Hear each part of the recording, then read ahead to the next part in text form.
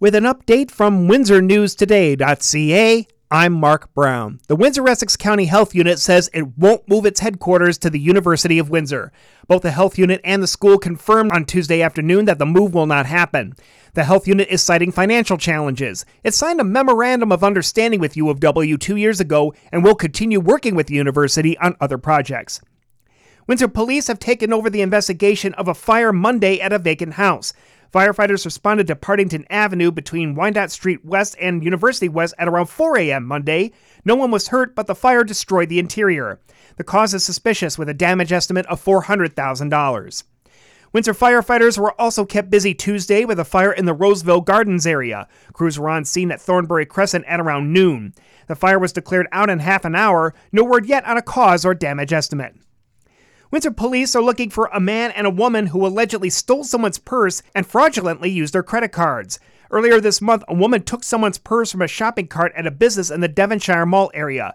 A younger man made unauthorized purchases with the credit cards. Photos and description of the pair are now up at WindsorNewsToday.ca. If you own a Toyota, you may get a do not drive notice. The automaker is sending one out to some 7,300 owners in Canada due to a lingering issue with the Takata airbag inflators. If you do get a notice, get your vehicle to service where the issue will be fixed free of charge. 50,000 Toyota owners in the U.S. were also affected. Global shipping giant UPS is shedding some load. ABC News reports that the company will cut 12,000 jobs, which UPS CEO Carol Tomes says will save about $1 billion. Most of the cuts are expected to be among management positions and contractors. UPS also hinted that its Coyote truckload brokerage business could be put up for sale. A Windsor man turned an occasional lottery buy into a $100,000 winner. Dennis Debian brought a limited-time $20 Merry Millions ticket. One night he scanned it and realized he had won $100,000. The husband and father plans to use the winnings to complete home renovations and build a nursery. Leamington Council will decide Tuesday night on the fate of a local landmark. At issue is a renovation plan for the Big Tomato.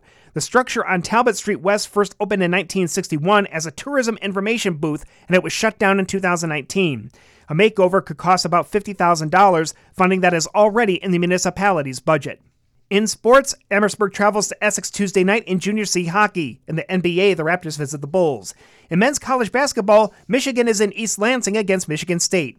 In the NFL, Lions offensive coordinator Ben Johnson is reportedly staying in Detroit. He had interviewed for head coaching jobs in Washington and Seattle. MLB Network has reported that designated hitter Justin Turner, a free agent, has agreed to a one-year deal with the Blue Jays. The club hasn't confirmed. Tuesday night's weather, light snow or drizzle, maybe freezing drizzle overnight and -1 for the low. Cloudy Wednesday with morning snow or drizzle, breezy and +2. Windy and +1 Wednesday night. I'm Mark Brown. For more on these and other stories, go to WindsorNewsToday.ca.